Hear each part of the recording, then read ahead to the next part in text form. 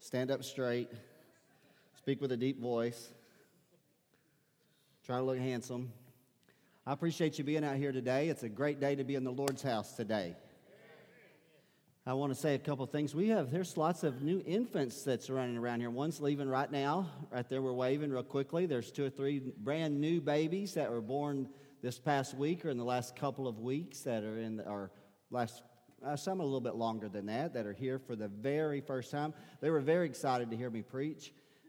And so I'm not going to attempt to do names here today, but obviously there's going to be a baby dedication or baby dedications in the near future. How many know that's very exciting? Very, very exciting. And I wanted to say a very special God bless to Sister Amy Cornett, because while I was out of town this week, we saw note, me and Shane, that 36 years of teaching has come to a close and a new season. That's what I think. And so congratulations, Amy. It's well deserved. And I don't know what you're going to do, but you'll do well at it, whatever it is. The Lord will take care of you and guide you. But thank you for taking care of the kids for 36 years. Amen? We appreciate all of our church family and the Christian community that works on the school campus. It's more difficult now than ever before. Let's be honest. If ever there was a need for there to be light in a dark place, now's that time. So those of you that are still there, shine the light. Shine the light. Lay it all down. Put it down. Put it on the... I think I'm reaching the place in my life where I'm saying, let's just put it on the line right here. Sometimes I know this is going to be a bad cliche, but sometimes you just got to push all the chips in the middle of the table and say, here's where we're going to go, and we're just going to see what happens. And I think that's going to set the context, or at least, I'm not preaching about gambling today, but I might in the days ahead. So with this, though, I am going to ask you, I'm not going to read the opening text today. I'm going to get right to the Word of God. My heart is very prepared and also slightly heavy because it's a very serious subject that I'm going to be ministering on today. We'll take you on a journey. If you'll stay with me, we're going to follow. We're going to begin at one place, we're going to end at another, but it's really all the same journey. But you may not be able to discern that immediately. So we're going to pray and ask the Lord to bless the reading of the Scriptures when we read here in a few moments. We're going to ask the Lord to let preaching be easy in this house. But even more importantly, we're going to pray that the hearts of every person is going to be prepared to receive the Word of God today. That's our prayer today. I want to speak to you today from a message, and they're going to put it on the screen, but we are going to go ahead and ask you to stand, even though I'm not reading the text, but that's our tradition. I don't want to break that tradition. Message entitled, Don't Hide Your Eyes. Don't hide your eyes. So let's pray and ask the Lord to help us. Father, in Jesus' name, I'm thankful for an opportunity to be able to minister the Word of God to every person that's here and even beyond. God, the thing that we have, Father, today, as you know, Lord, we have opportunity through Facebook, good or bad, Father, to extend beyond even those that are listening. But those that are here in this present audience are just as much a part of this very serious subject that we're going to talk about today as anyone. And I pray, Lord, that you're going to use this word as a catalyst in our hearts for preparedness, Father, for response, God, and for belief, that you'll stir up our hearts by faith in the name of Jesus, God. And that we will not hide our eyes. If there's anybody here under the sound of my voice, and I think we all have at some time or another, hidden our eyes, Father, from the very difficult subject that's going to be discussed here today, Lord. I pray that you will, God, strengthen us to have the courage to look. For as we look, God, we're going to take notice of, and it's going to move us to action, Lord. So I thank you for it in Jesus' name, and all of God's children said, amen and amen. And you can be seated in the presence of the Lord. I can't tell you how much I deeply appreciate the fact that you've come out this morning to worship the Lord, to give of your faithfulness and offerings unto the Lord, but also to have a prepared heart to receive the Word of God. So let me take you on this journey. There are certain times in your own individual life, the life of an individual, that you have to make certain decisions. And these certain decisions, obviously, as Joe was ministering and speaking of these young adults, certainly they're at a time and place in their life when certain decisions that can kind of cast, perhaps for many years, the path that they're going to trod are going to be made. But ultimately, these certain decisions will define who you are. And I really believe that decisions that we make typically extend from our faith. I ultimately believe that what you are and who you are is defined by what you believe. I believe that with all my heart. Ultimately, there are times that you make these decisions, that when you make these decisions, you are aligning yourself. Maybe you don't know it, but you are actually aligning yourself with others who share the same or very similar values. Sometimes we think we're alone. Elijah thought he was alone until God said, no, I want to remind you, I've got 7,000. 7,000 that they've not bowed their knee to Baal either. And so when you make certain decisions, you find yourself being aligned with men and women of like precious faith that share similar values. But obviously that also often causes you to contrast the values of others.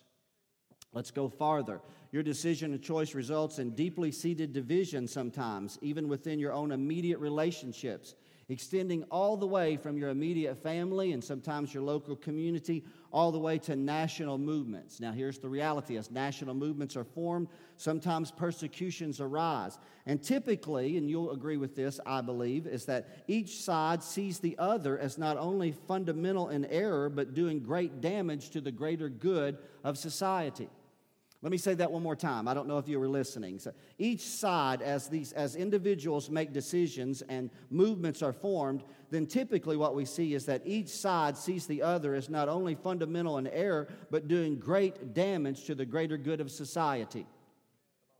I shared with you, and this will be for a later date, but when Elijah confronted Ahab after the famine or during the days of the drought, when they both laid eyes on each other, Ahab said to Elijah, I have now found he who troubles Israel. But Elijah said, I've not troubled Israel, but you have troubled Israel.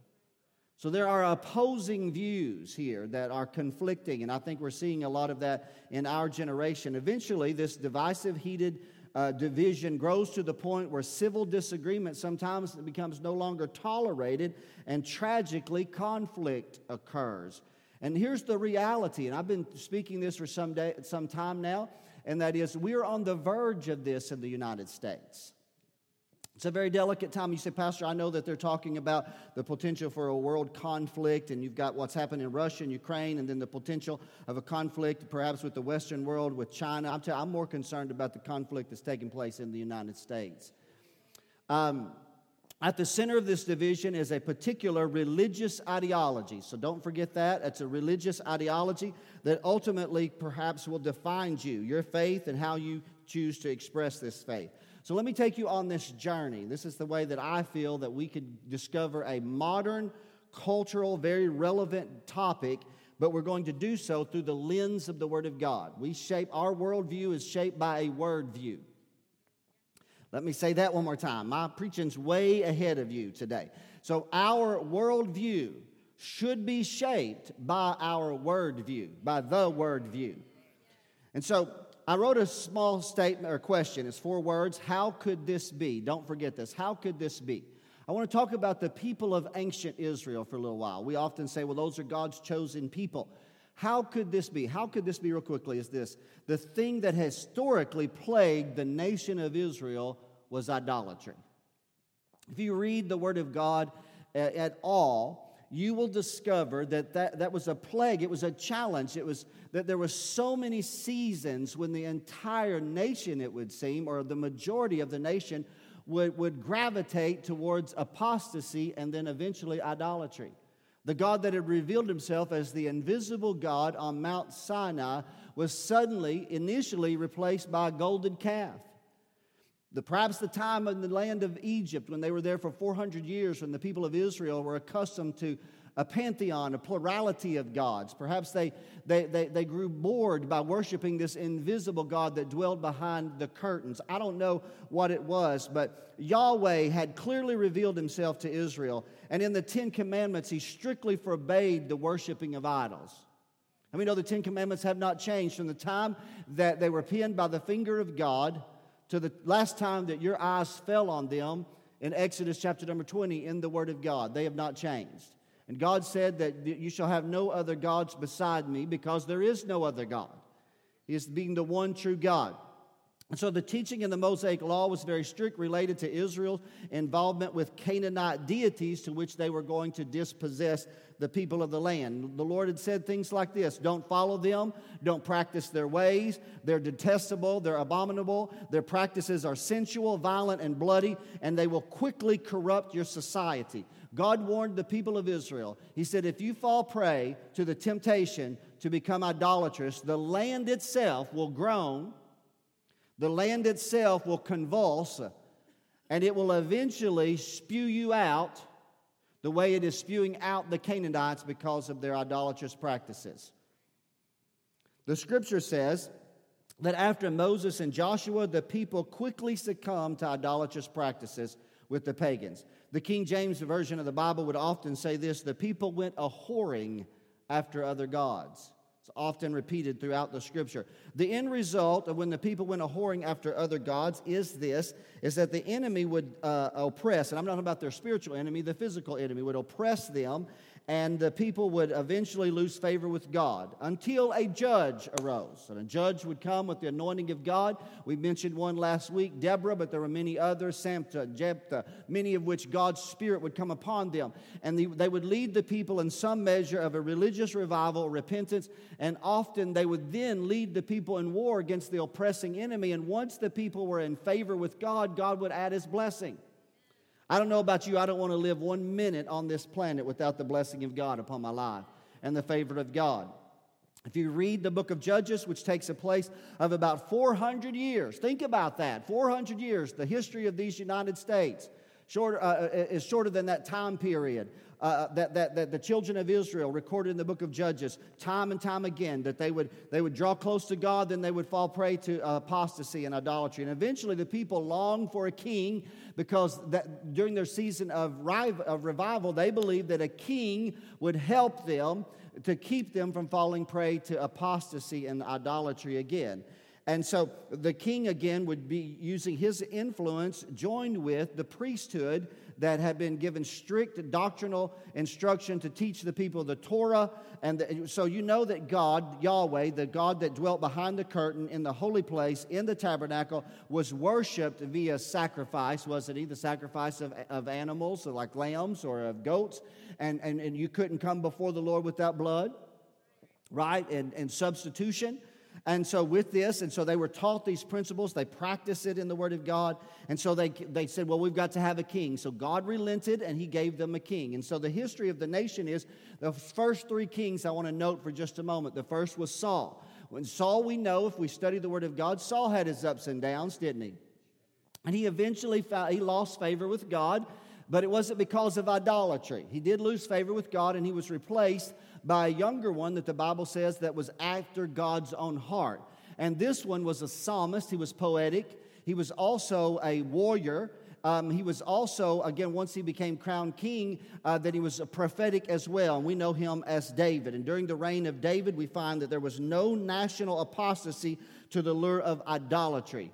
And so it was a great period. And actually, from David's dynasty forward, typically whenever a king arose, he was judged in contrast to David in his faithfulness, because David's heart was after God, though he had some personal issues that he too struggled in. Now, following David's, remember this is a journey. We're going to go quickly to arrive at a particular location. Following David's death, his son shows even greater promise than David did. If David had a strike against him, it was that he was a man of blood. And because he was a man of blood, his dynasty was forged in warfare. And so he could be used, but he was limited because his hands were tainted by blood. But Solomon seems to be, his son, was more of a peaceful man. And he had great promise. His father had prayed over him. His father had prepared for him to take the throne and to take the kingdom to an entirely new level. And early in his reign, in sincerity of heart, he asked Yahweh not for greater fame or fortune. Early in Solomon's reign, he had a moment when he thought about the responsibility that had been given to him to lead the nation of Israel, the people of God. He prayed. And when he prayed, he didn't ask for greater fame or fortune. He asked for wisdom. He said, God, would you give me wisdom that I might lead such a tremendous group of people, the people of God.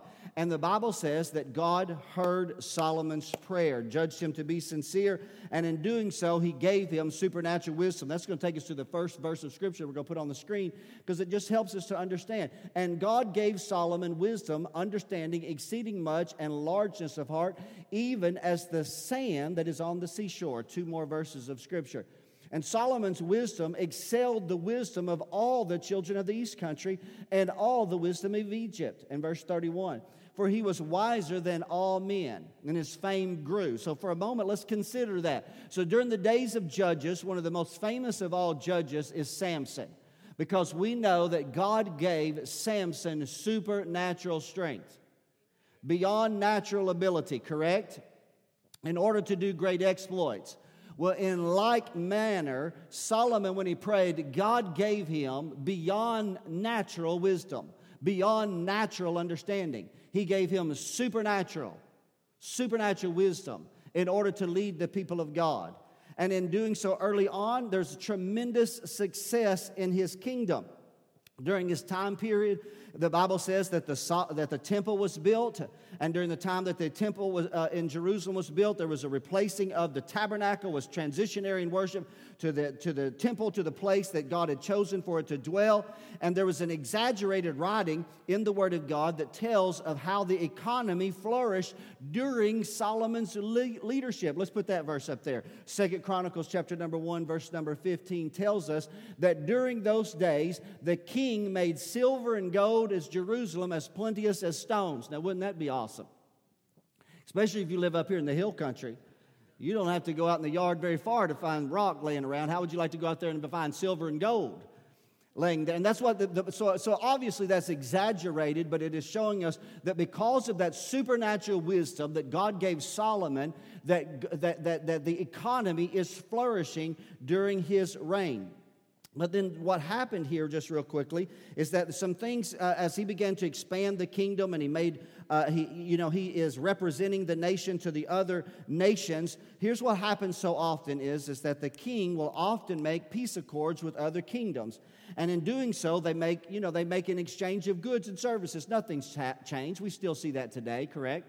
And so they exchange goods and services, but in accordance with the governmental practices of that time, often there was an exchange of wives. And in doing so, the king would have, unfortunately, tragically, many wives, and therefore many children. And his daughters would sometimes then be given to another king as part of governmental goodwill. Another verse of Scripture, 1 Kings chapter 3, to just show you what I'm telling you is true. And Solomon made affinity with Pharaoh, king of Egypt, and he took Pharaoh's daughter to be his wife and brought her into the city of David. So that didn't happen just on one occasion, it happened on many occasions. So you can see here that Solomon is flourishing. He's the third king in the history of the monarchies of the people of God. The people of God now have more than just a transitionary temple, or their transitionary means of worship called the tabernacle. They have the temple. The people are established. The priesthood is established. They're reading the Torah. They're studying the Torah. They're ministering. They're coming 3 times annually to the festivals. The people are flourishing. It is a great time to be in Israel. Again, when you can walk out in the backyard and kick the dust and kick up a gold rock, that's a good time to be alive. Come on, somebody. Amen? And so it's a great season. And so you say, Pastor, well then, you told me, Pastor, that there was a tragedy here that came along. And so go back to that question. How did it happen? How did this happen? That's what we're about to show you real quickly. And it's going to help set the course of where we're going to go here in a few moments. 1 Kings chapter number 11 is verses 1 through 10 or 11. But King Solomon loved many strange women. That should warn you right there. Don't love many strange women. I'll teach that to the youth, James. Let's go a little bit farther. Verse number 2. Of the nations concerning which the Lord said unto the children of Israel, you shall not go into them, neither shall they come into you, for surely they will turn away your heart after their gods. Solomon clave unto these in love. Let's go farther, verse 3. And he had 700 wives, princesses, and 300 concubines, and his wives turned away his heart. Verse 4. And it came to pass, when Solomon was old, that his wives turned away his heart after other gods.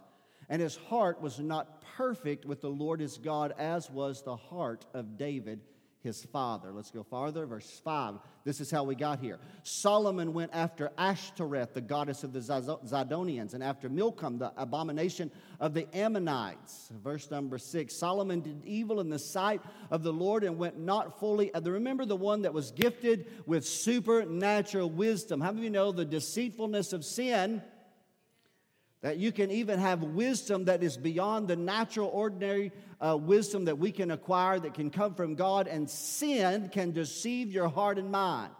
Solomon ultimately does evil in the sight of the Lord. He does not follow the Lord as his father David did. Verse 7, Solomon, we're going to pay attention to this, built a high place for Shemosh, the abomination of Moab, and the hill that is before Jerusalem, and especially, we're going to note this one, and for Molech, the abomination of the children of Ammon. Let's go ahead and read this on down for 2 or 3 more verses. But we'll come back to 7. And likewise did he for all of his strange wives, which burnt incense and sacrifice unto their gods. Verse number 9, and the Lord was angry with Solomon because his heart was turned from the Lord God of Israel, which had appeared unto him twice. And the Lord commanded him concerning this thing that he should not go after other gods, but he kept not that which the Lord commanded. Is that the last verse of that text right there?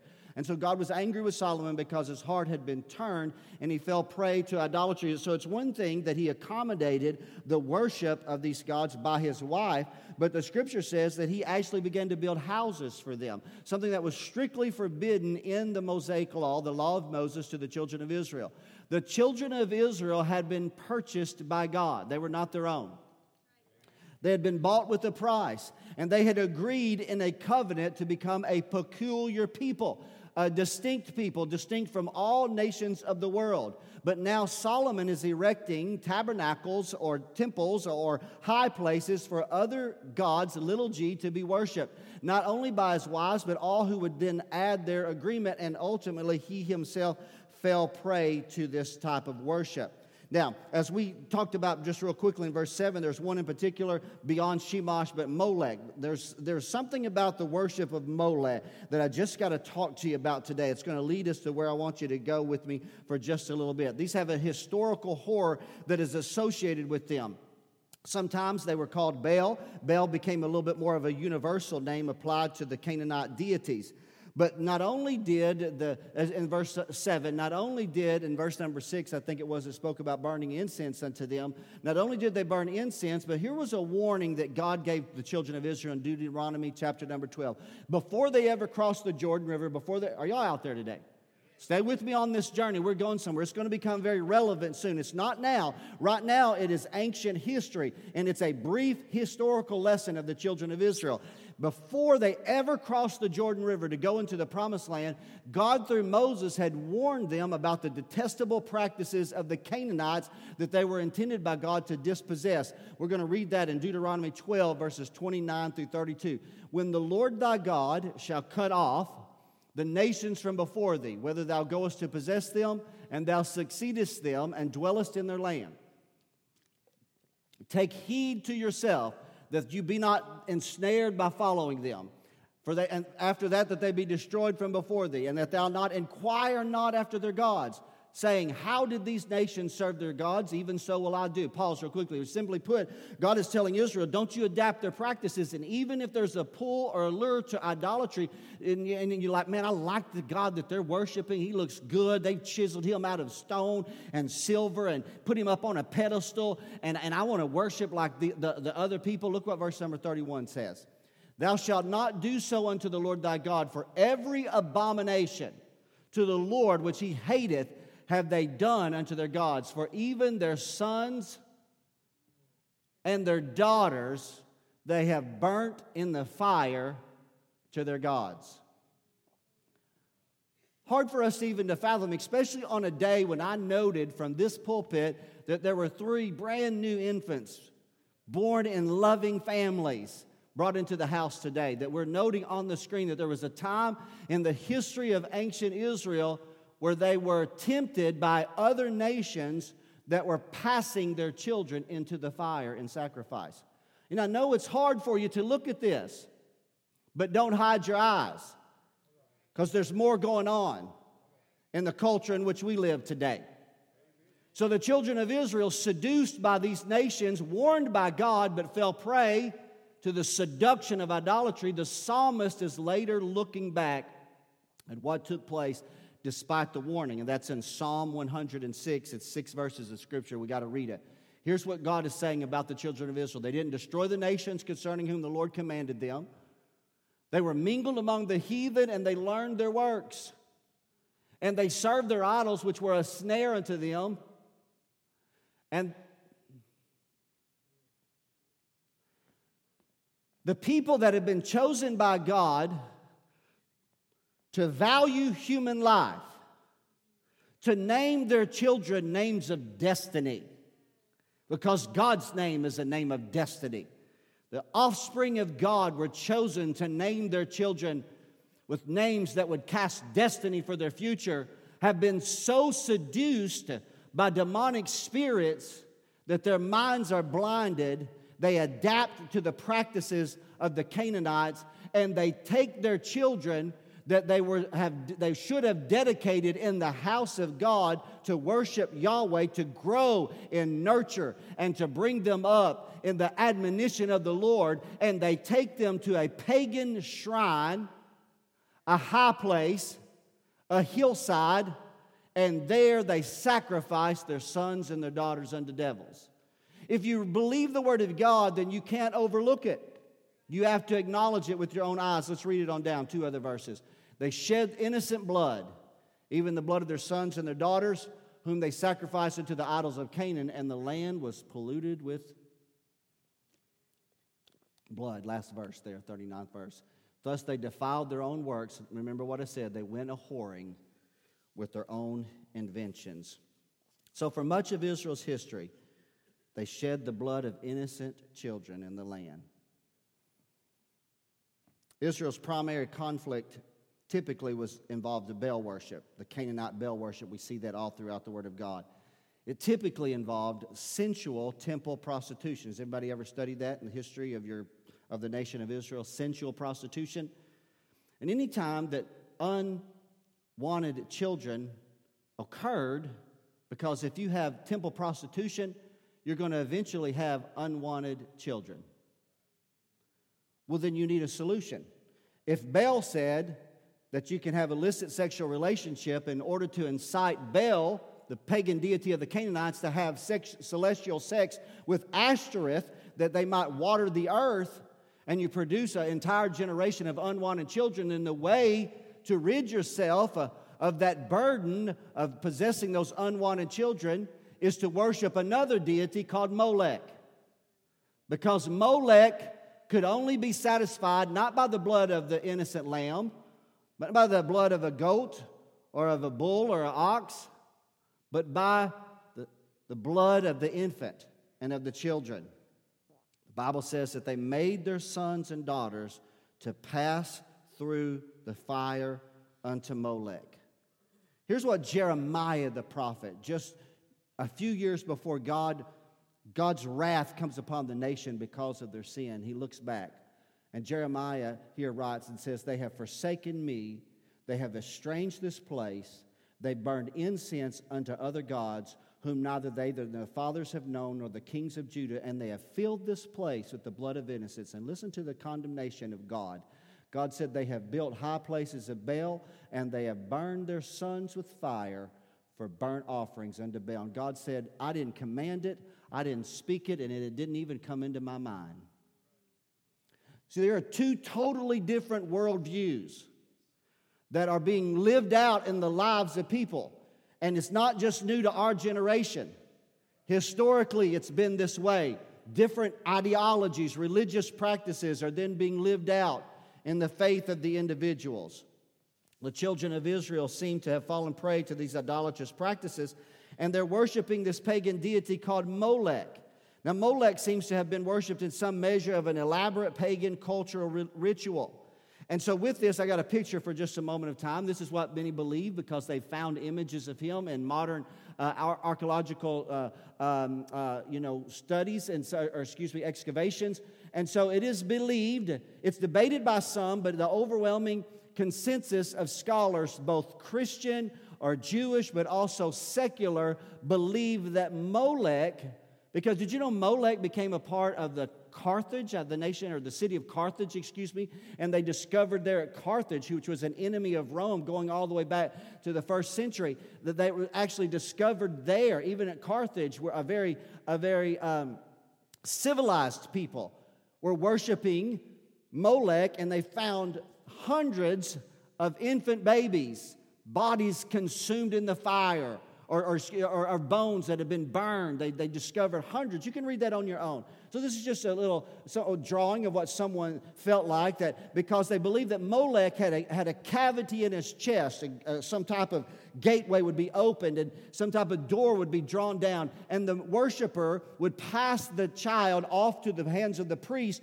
and the priest would then go over as the flames would begin to leap out, and they would toss the child into the arms of the priest, and it would slide through the arms, not of the priest, but of the idol, into the chamber where it was then incinerated as the people bowed and worshiped. Did you know they tell us that they played drums very loud, so loud that the worshiper, the father or the mother, would not hear the screams of their children as they were being incinerated in the fire? It's hard for us to read those things, isn't it? It's hard for us to talk about those things.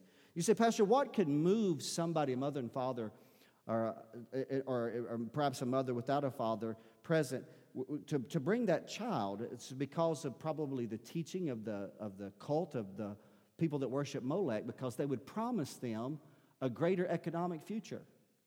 If you do this, then the child is a burden to you. But if you'll appease the gods, then the gods will cause you to be more prosperous. Don't forget that. So there are many temples and shrines, priesthoods and rituals and teachings. So the Mosaic law was very harsh in dealing with any that practiced the type of worship that we're talking about. This is our last text of Scripture that we're going to read. This is actually my text to open with. I just saved it for last before I finish my introduction. And the Lord spake unto Moses. And I know it's quiet in here. I'll tell you what, my heart's been heavy as I've studied the latter couple of days. But I'm about to take it from the ancient history and put a very modern application on it here in just a moment.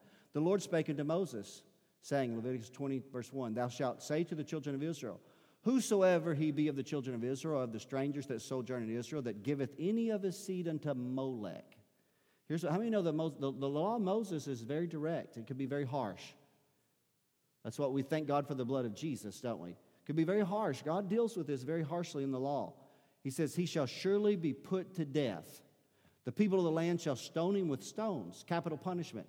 And I will set my face against that man, and I will cut him off from among his people, because he hath given of his seed unto Molech, to defile my sanctuary and to profane my holy name. But verse 4 says, And if the people of the land do in any ways hide their eyes from the man, when he giveth of his seed unto Molech, and kill him not, God said, I'll step in.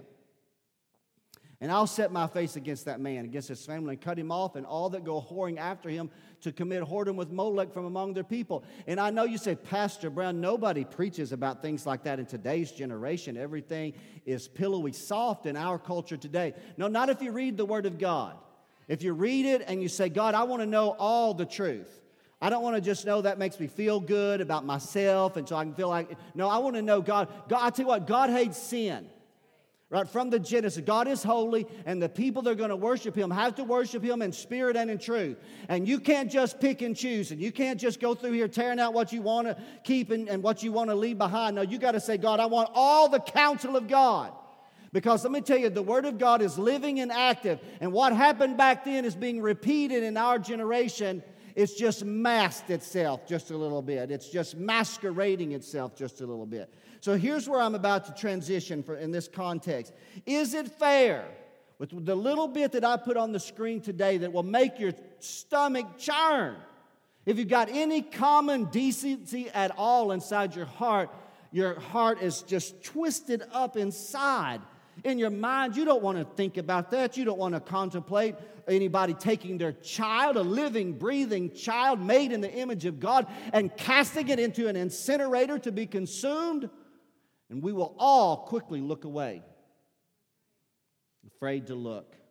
That somehow, like the little girl in her bed, afraid of the boogeyman, that if she will just simply cover her head, then it will go away or it's not present. We too hide our eyes. We can't hide our eyes any longer, church family. I'm telling you, the days that have dawned upon us will demand that you face head on the thing that you've been unwilling to look at. Is it fair? Is it fair for a preacher to make comparison between the ancient practice of child sacrifice and the modern practice of abortion? Is it fair? Many preachers do, including myself. Here's the reality in my perspective. Ancient and even modern, did you know the modern practice of child sacrifice still lives in many countries? My heart wrenched as I studied about Uganda last night and little children that survived mutilation at the hand of a witch doctor who attempted to cut their head off to appease a deity on behalf of a couple who was wanting greater financial prosperity. So is it fair? Ancient modern child sacrifice, let's just call it ancient. Ancient child sacrifice an infant or a toddler. Abortion sacrifices a preborn child.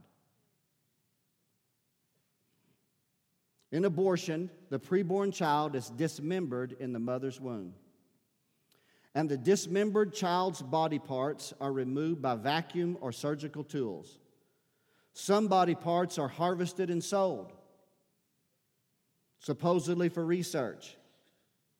Others, the majority, some are buried, the parts of the child that has been aborted, but the majority are incinerated. Did you know they found in Washington in 2014 they were taking medical waste from hospitals and they were using them to produce energy? When finally someone said, those medical waste that you are incinerating so that we can run our electrical devices include the bodies of aborted babies. Finally, they were able to get a little measure of that stopped. Here's a fair question. Is equality or a career choice the god Molech in our generation? That's a fair question, isn't it? I preached about empowering women last week, didn't I? Do y'all remember that message? It was on my heart. It was a good thing. But when we think about it a little bit farther, there is so much depravity in the context of empowering women today that you better look at it closer than the way that it is presented through the modern feminist movement. There's an extreme darkness to it as well. So here's a lady pastor who has written a few things here that I want to just kind of read to you for real quickly, because she's making a comparison. She said, we moderns like to believe our culture is enlightened and far removed from those detestable, morally depraved ancient practices. The truth, however, may reveal otherwise. Consider a full-page advertisement featured in June in 2019 in the New York Times. It was published in response to a number of recently passed pro-life laws under the misleading title of Don't Ban Equality. For it read in part, it's time for companies to stand up for reproductive health care. Restricting access to comprehensive reproductive care, including abortion, threatens the health, independence, and economic stability of our employees and customers. Simply put, it goes against our values, and it is bad for business. They're not even hiding it. Restricting abortion is bad for business. Phrased a little bit more honestly, she says, abortion is good for business. In other words, abortion must be preserved for the sake of business. Does that sit well with you? To be as charitable as possible, the ad sponsors were trying to address this underlying reality. Pregnancy and babies unequally affect women's professional careers. This cannot be denied, but is abortion the answer, she writes. Now, Justice Anthony Kennedy in 1992, you know where I'm going in a moment. I'm just being honest with you. But in 1992, when Roe versus Wade was before the court again, it's not the last time it was before the court, or the first time it was before the court, as it has been through the latter part of 2021, and we're awaiting the outcome. Did you know they're expecting it possibly tomorrow? Very possibly as early as tomorrow, the actual court's decision to possibly send Roe back to the states. Justice Anthony Kennedy writes in 1992, for 2 decades of economic and social developments, people have organized intimate relationships and made choices that define their views of themselves and their places in society in reliance upon the availability of abortion in the event that contraception should fail. The ability of women to participate equally in the economic and social life of the nation has been facilitated by their ability to control their reproductive lives. And so the letter goes on. I won't take the time to read it. In essence, what they're saying, go back with me to ancient times. And the people were deceived by a priest of Molech that said to the people that if you will give me your child, we will incinerate him him or her in the belly of Molech, and in doing so, Molech will ensure that you have a more productive economic future.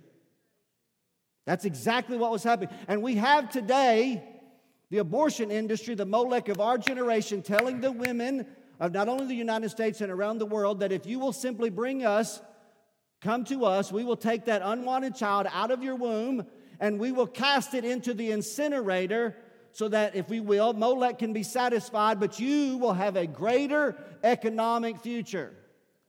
You tell me if there's a difference. At the end of the day, Molech is still being satisfied by the blood of the infant. And the lies of the devil are being perpetuated. It doesn't matter whether it's an ancient culture or a modern culture. Are y'all out there today? Now, Pastor Brown, where are you going with this? I only got a couple more pages of notes, so stay with me for a moment of time. I know your heart's heavy. I know that you want to hide your head. Pastor Burton showed a video when I was young in ministry at MacArthur Assembly, and he challenged the church, and he put it because it was on the screen. And they showed children and I have to admit, my heart was so broken that I looked away. I couldn't stand to look at it, but we can no longer stand to look away. Now is the time that we got to meet this issue head on. The blood of innocence is corrupting the land, polluting the land, and we're losing a future. Children are being aborted. About 2,000 a day in certain places. It's just crazy. The numbers are staggering. You know, I wrote it this way. I remember years ago when Hillary Clinton, this is long before she was running for president, but she said this. She said she believed that abortion should be available, safe, and rare. That's no longer the words of today. They're not concerned about rare anymore. Rare would take away the profits of Planned Parenthood. So they're not concerned. They simply want abortion on demand is the intent. And you know what? When you think about women's rights for just a moment of time, I understand when they say, listen, why are men making all these decisions on behalf of men are not. You know who leads the pro-life movement? Women do. Women. So it's not just women that are on one side. There are women, many hundreds and thousands of millions that are on the pro-life side, that are leading the charge. So it's far bigger than this. So here's where we are. The issue is so hotly debated that you're going to no longer be able to look away. Some vehemently defend the supposed right of women to make their own choice, that they are preparing for conflict. The word's already out. They will become ungovernable. I told you 2 weeks ago, you will see flames leaping from the cities, unlike anything that we ever thought would happen in the history of these United States. I told you before, and I'll just go ahead and continue, but it's not just going to be in the major metropolitan cities. This is bigger than that today. And so we're going farther, and you've got to be prepared to know what you believe and why you believe it. Are y'all here today?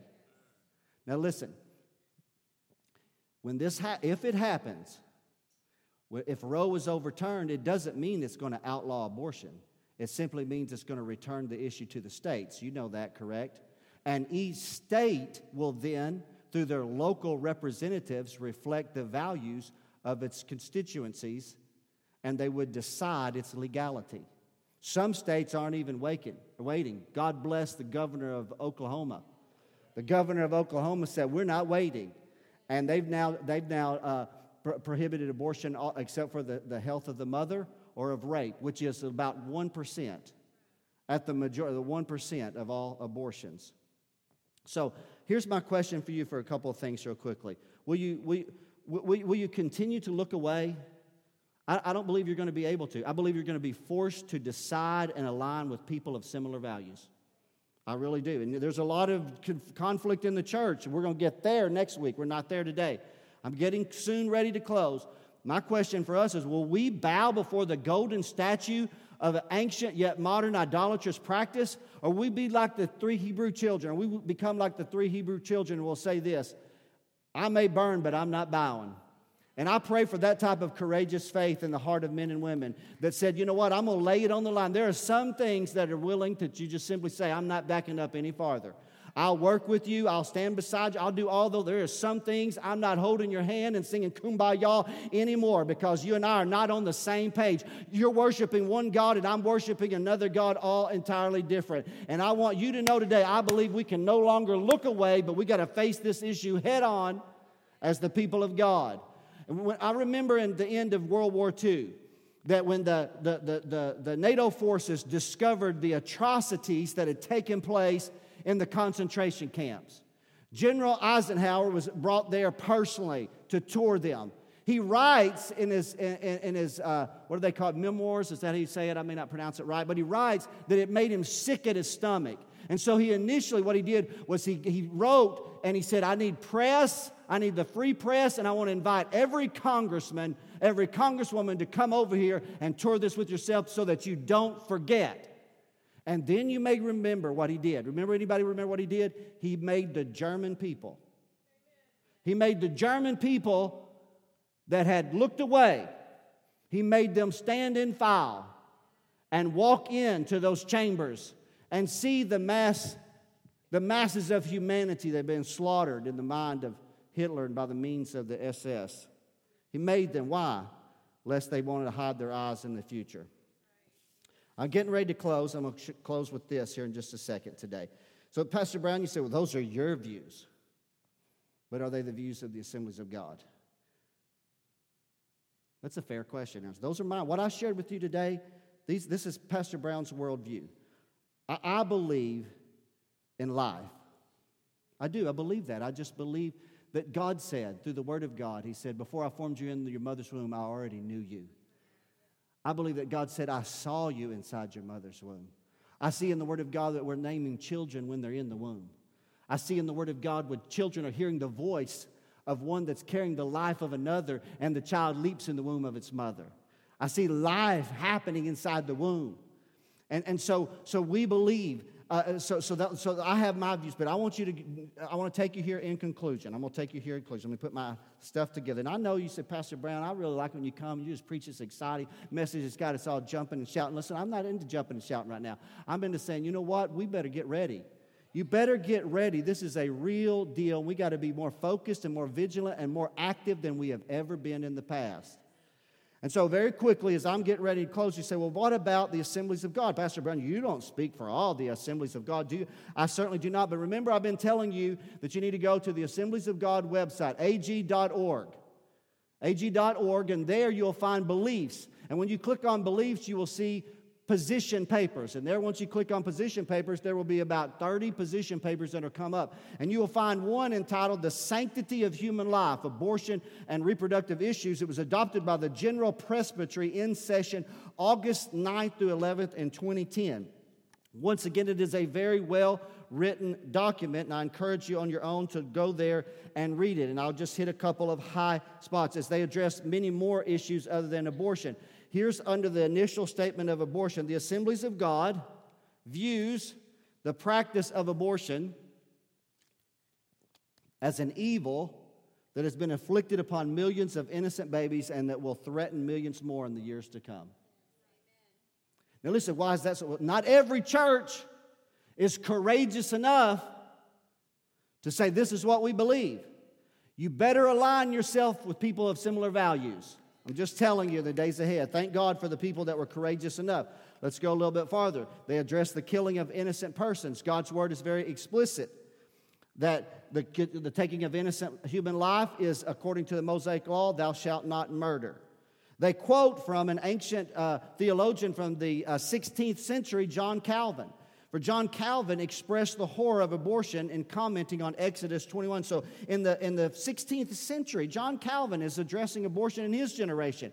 Listen to what he said. He said, the fetus, though enclosed in the womb of his mother, is already a human being. And it is a monstrous crime to rob it of life which it has not yet begun to enjoy. Listen to how he makes the comparison. If it seems more horrible to kill a man in his own house than in the field, because a man's house is his place of his most secure refuge, it ought to surely be deemed more atrocious to destroy a fetus in the womb before it has come to light. Are y'all out there today? They address, lastly, before they give us 6 things to close with of Christian action, the woman's right to choose. They address this. We therefore expressly deny that this supposed legal right automatically confers upon the pregnant woman the moral right to abort her unborn child. Thank God.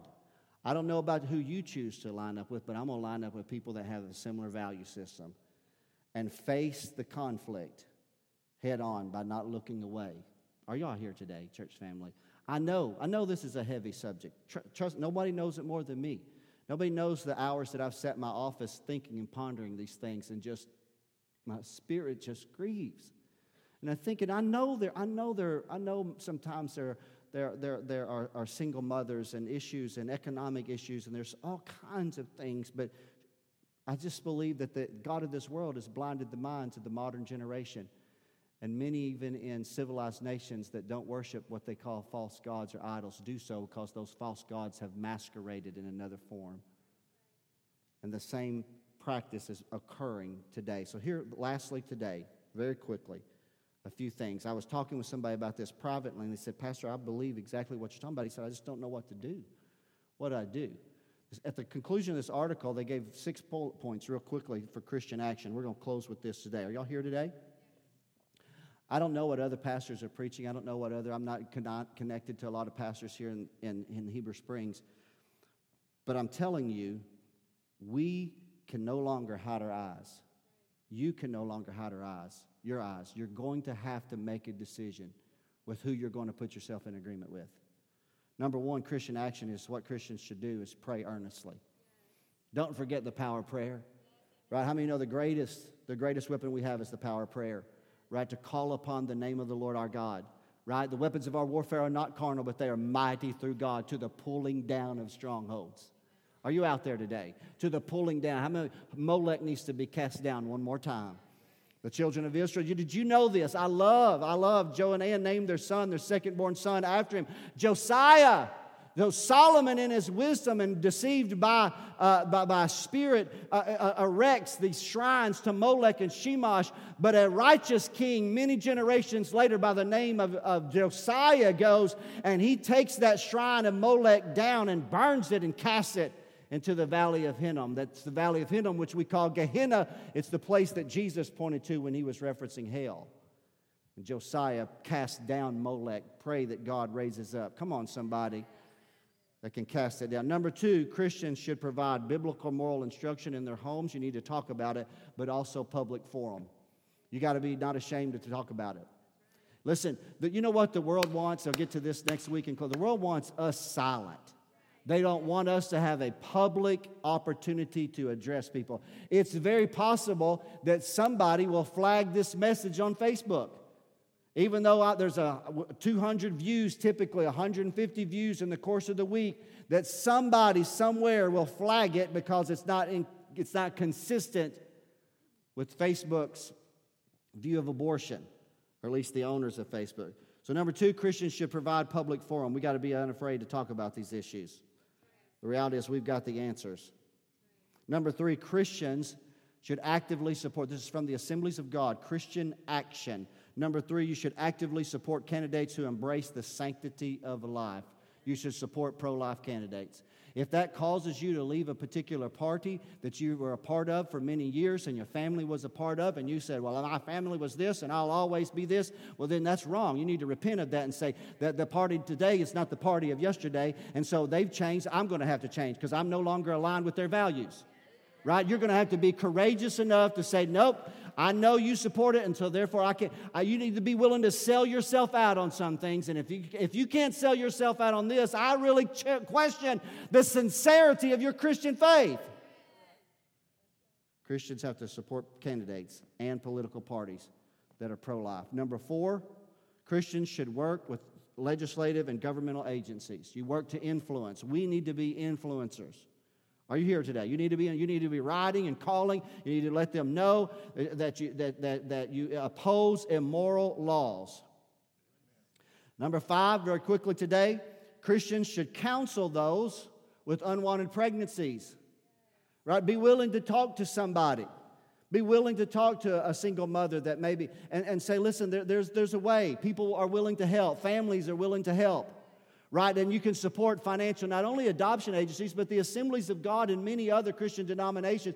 They say, well, the church does. I'll tell you the church cares because we establish homes for perhaps single mothers, even married mothers that can go to, and they can be brought all the way to the place where they deliver that child safely, and they can be taught how to be a mom, and then they can make a decision after the birth of their child. If they want to turn that child over to adoption, they can, but if they say after they've looked into the eyes of their loving child, they have changed entirely and decide to keep the child themselves, then they will be taken care of as well.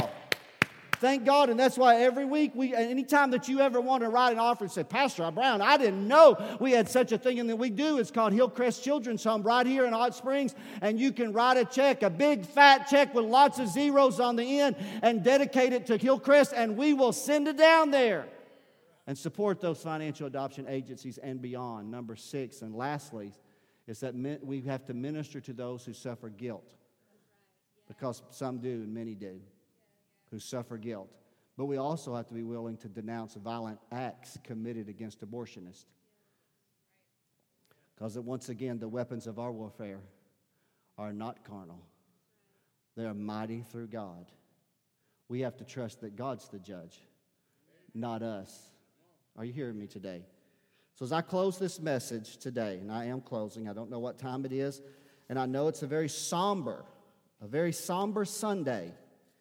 I don't know, neither do you, when the Supreme Court is going to actually release their ruling on Roe. It's a very contemporary issue, isn't it? Come on. It's a very hotly debated issue. Sides are being formed beyond where they have already previously been formed. My call is to you. Don't hide your eyes any longer. It's time to say, can't do it. Nope, I'm not going there. Enough's enough. Enough's enough. Do your part. Find your place in this battle. Find your place in this battle. It's an evil that's it's been passed through generations. It's hitting entire communities. It's a sadness. God said it never once entered my mind. Let me tell you what the enemy will do. The enemy will spin it.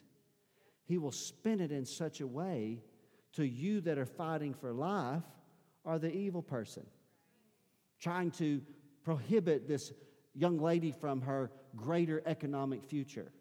The enemy will spin it until you are that right-winger.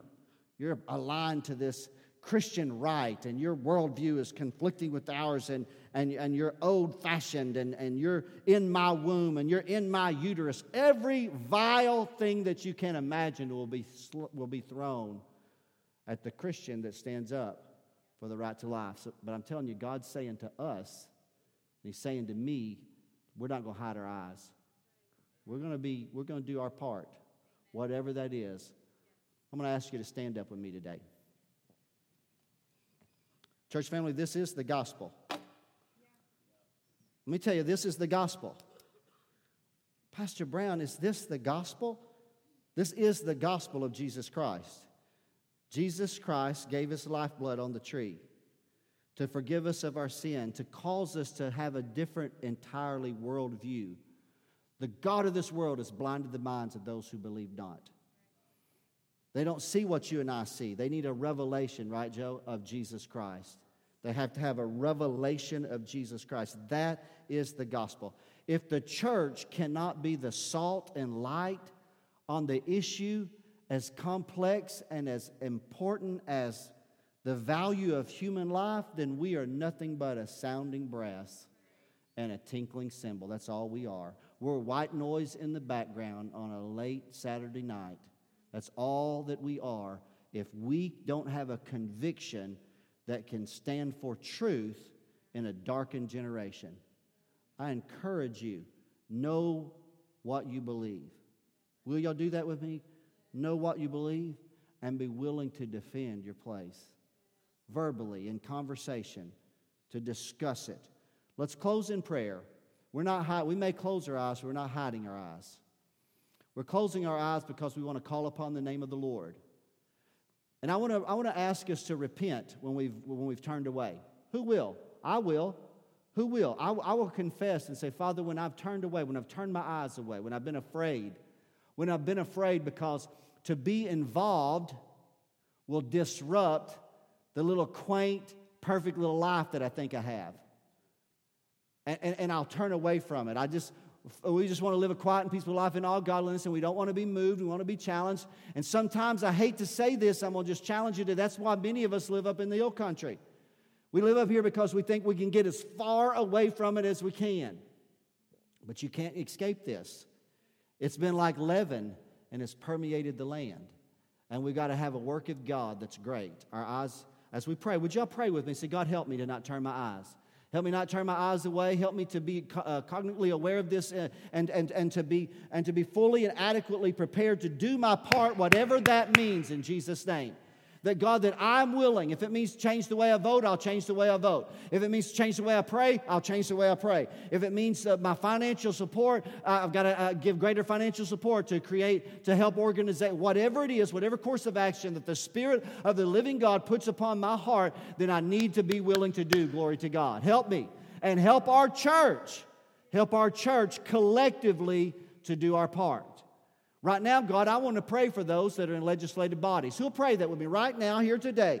Men or women, male or female, black or white, it doesn't matter. What doesn't matter, race or whatever. But whatever parties that are making decisions, we're praying, God, that they will make decisions for the good of the unborn. I'm praying for them, God. I'm praying for legislative laws to be passed that will protect innocent unborn human life, God. That's our prayer today. We pray for it in the name of Jesus. God, we ask, you said in the Word, Father, that you could take the heart of the king and you could turn it whithersoever you may. So, God, we're praying, Father, turn the hearts, oh God, in the name of Jesus. Turn the hearts. God, I pray. Father God, I know that my prayer might be shallow, my preaching perhaps the same. But God, I pray that the conviction has been real. And the people of God have been challenged. And that they will no longer turn their eyes away from an issue that affects them more than they know. And that, God, that we will be willing to speak and to stand up for and to be an activist and not a pacifist on this particular very difficult subject. Put a deep-seated conviction in the heart of each one of us and unify the church unlike never before. Who will pray that prayer with me right now? I feel the Spirit of God on that. Unify the church. Here's the reality. If it causes us to lose people, God, then we'll lose them if it unifies the rest of us. Are you hearing me today? If we have to turn and let people walk away, we'll turn and let them walk away because those that are going to be united must be united in faith, God, in a common agreement, God, in the name of Jesus. So we pray. We pray this today, God. It seems as if the line is being drawn, God, and we just pray, Father, in Jesus' name, that we are aligned with men and women of like, similar values and faith, in a common agreement. We will not turn our eyes away. We're going to trust God to do the miraculous, Lord. That's our prayer. You do the miraculous, God, in Jesus' name. Now, lastly, in closing today, it starts right here. Here's our last one to pray about. It starts with young men and young ladies making better decisions about their sexuality. That's where it starts at. God, we pray Hollywood has convinced the culture about an open sexual experience, beginning from the earliest of teenage days with no consequences. God, the old ancient word of abstinence until marriage. Can you bring that back, Father, we pray? Can we bring it back, oh God, in the name of Jesus? Can we bring it back that people would begin to protect their womb? Men would protect their seed. Are y'all out there today? Young boys would be cautious and recognize that there's a safe place. There's a safe place for sexuality, and it's in a covenant called marriage. And I pray, God, today that will come to the forefront in the American culture in which we live. So, God, every little nuance of this journey, and I don't claim to have all the answers. I just have a little grain of sand on the seashore today, God. I pray that we will share the truth of the Word at the right time, in the right moment, in the right way to affect somebody in a positive way for the kingdom of God. That's our prayer. I bless the people. I thank you for their agreement. I thank you for their time. I pray that you will bless them. They're going to leave this building today. Some of them are going to be twisted up inside, but their eyes will not be turned away any longer. And I thank God for that in Jesus' name. And everybody said, come on, amen and amen. Thank you so much for your participation with me today. I don't believe I was preaching to the choir. I believe I was preaching to people who are saying, Pastor Brown, I hear what you're saying. The Spirit of God is speaking to my heart. We'll look forward to seeing you Wednesday night. We'll keep you abreast on the phone tree in case we have to change our plan for the big Wednesday. Love one another. If you see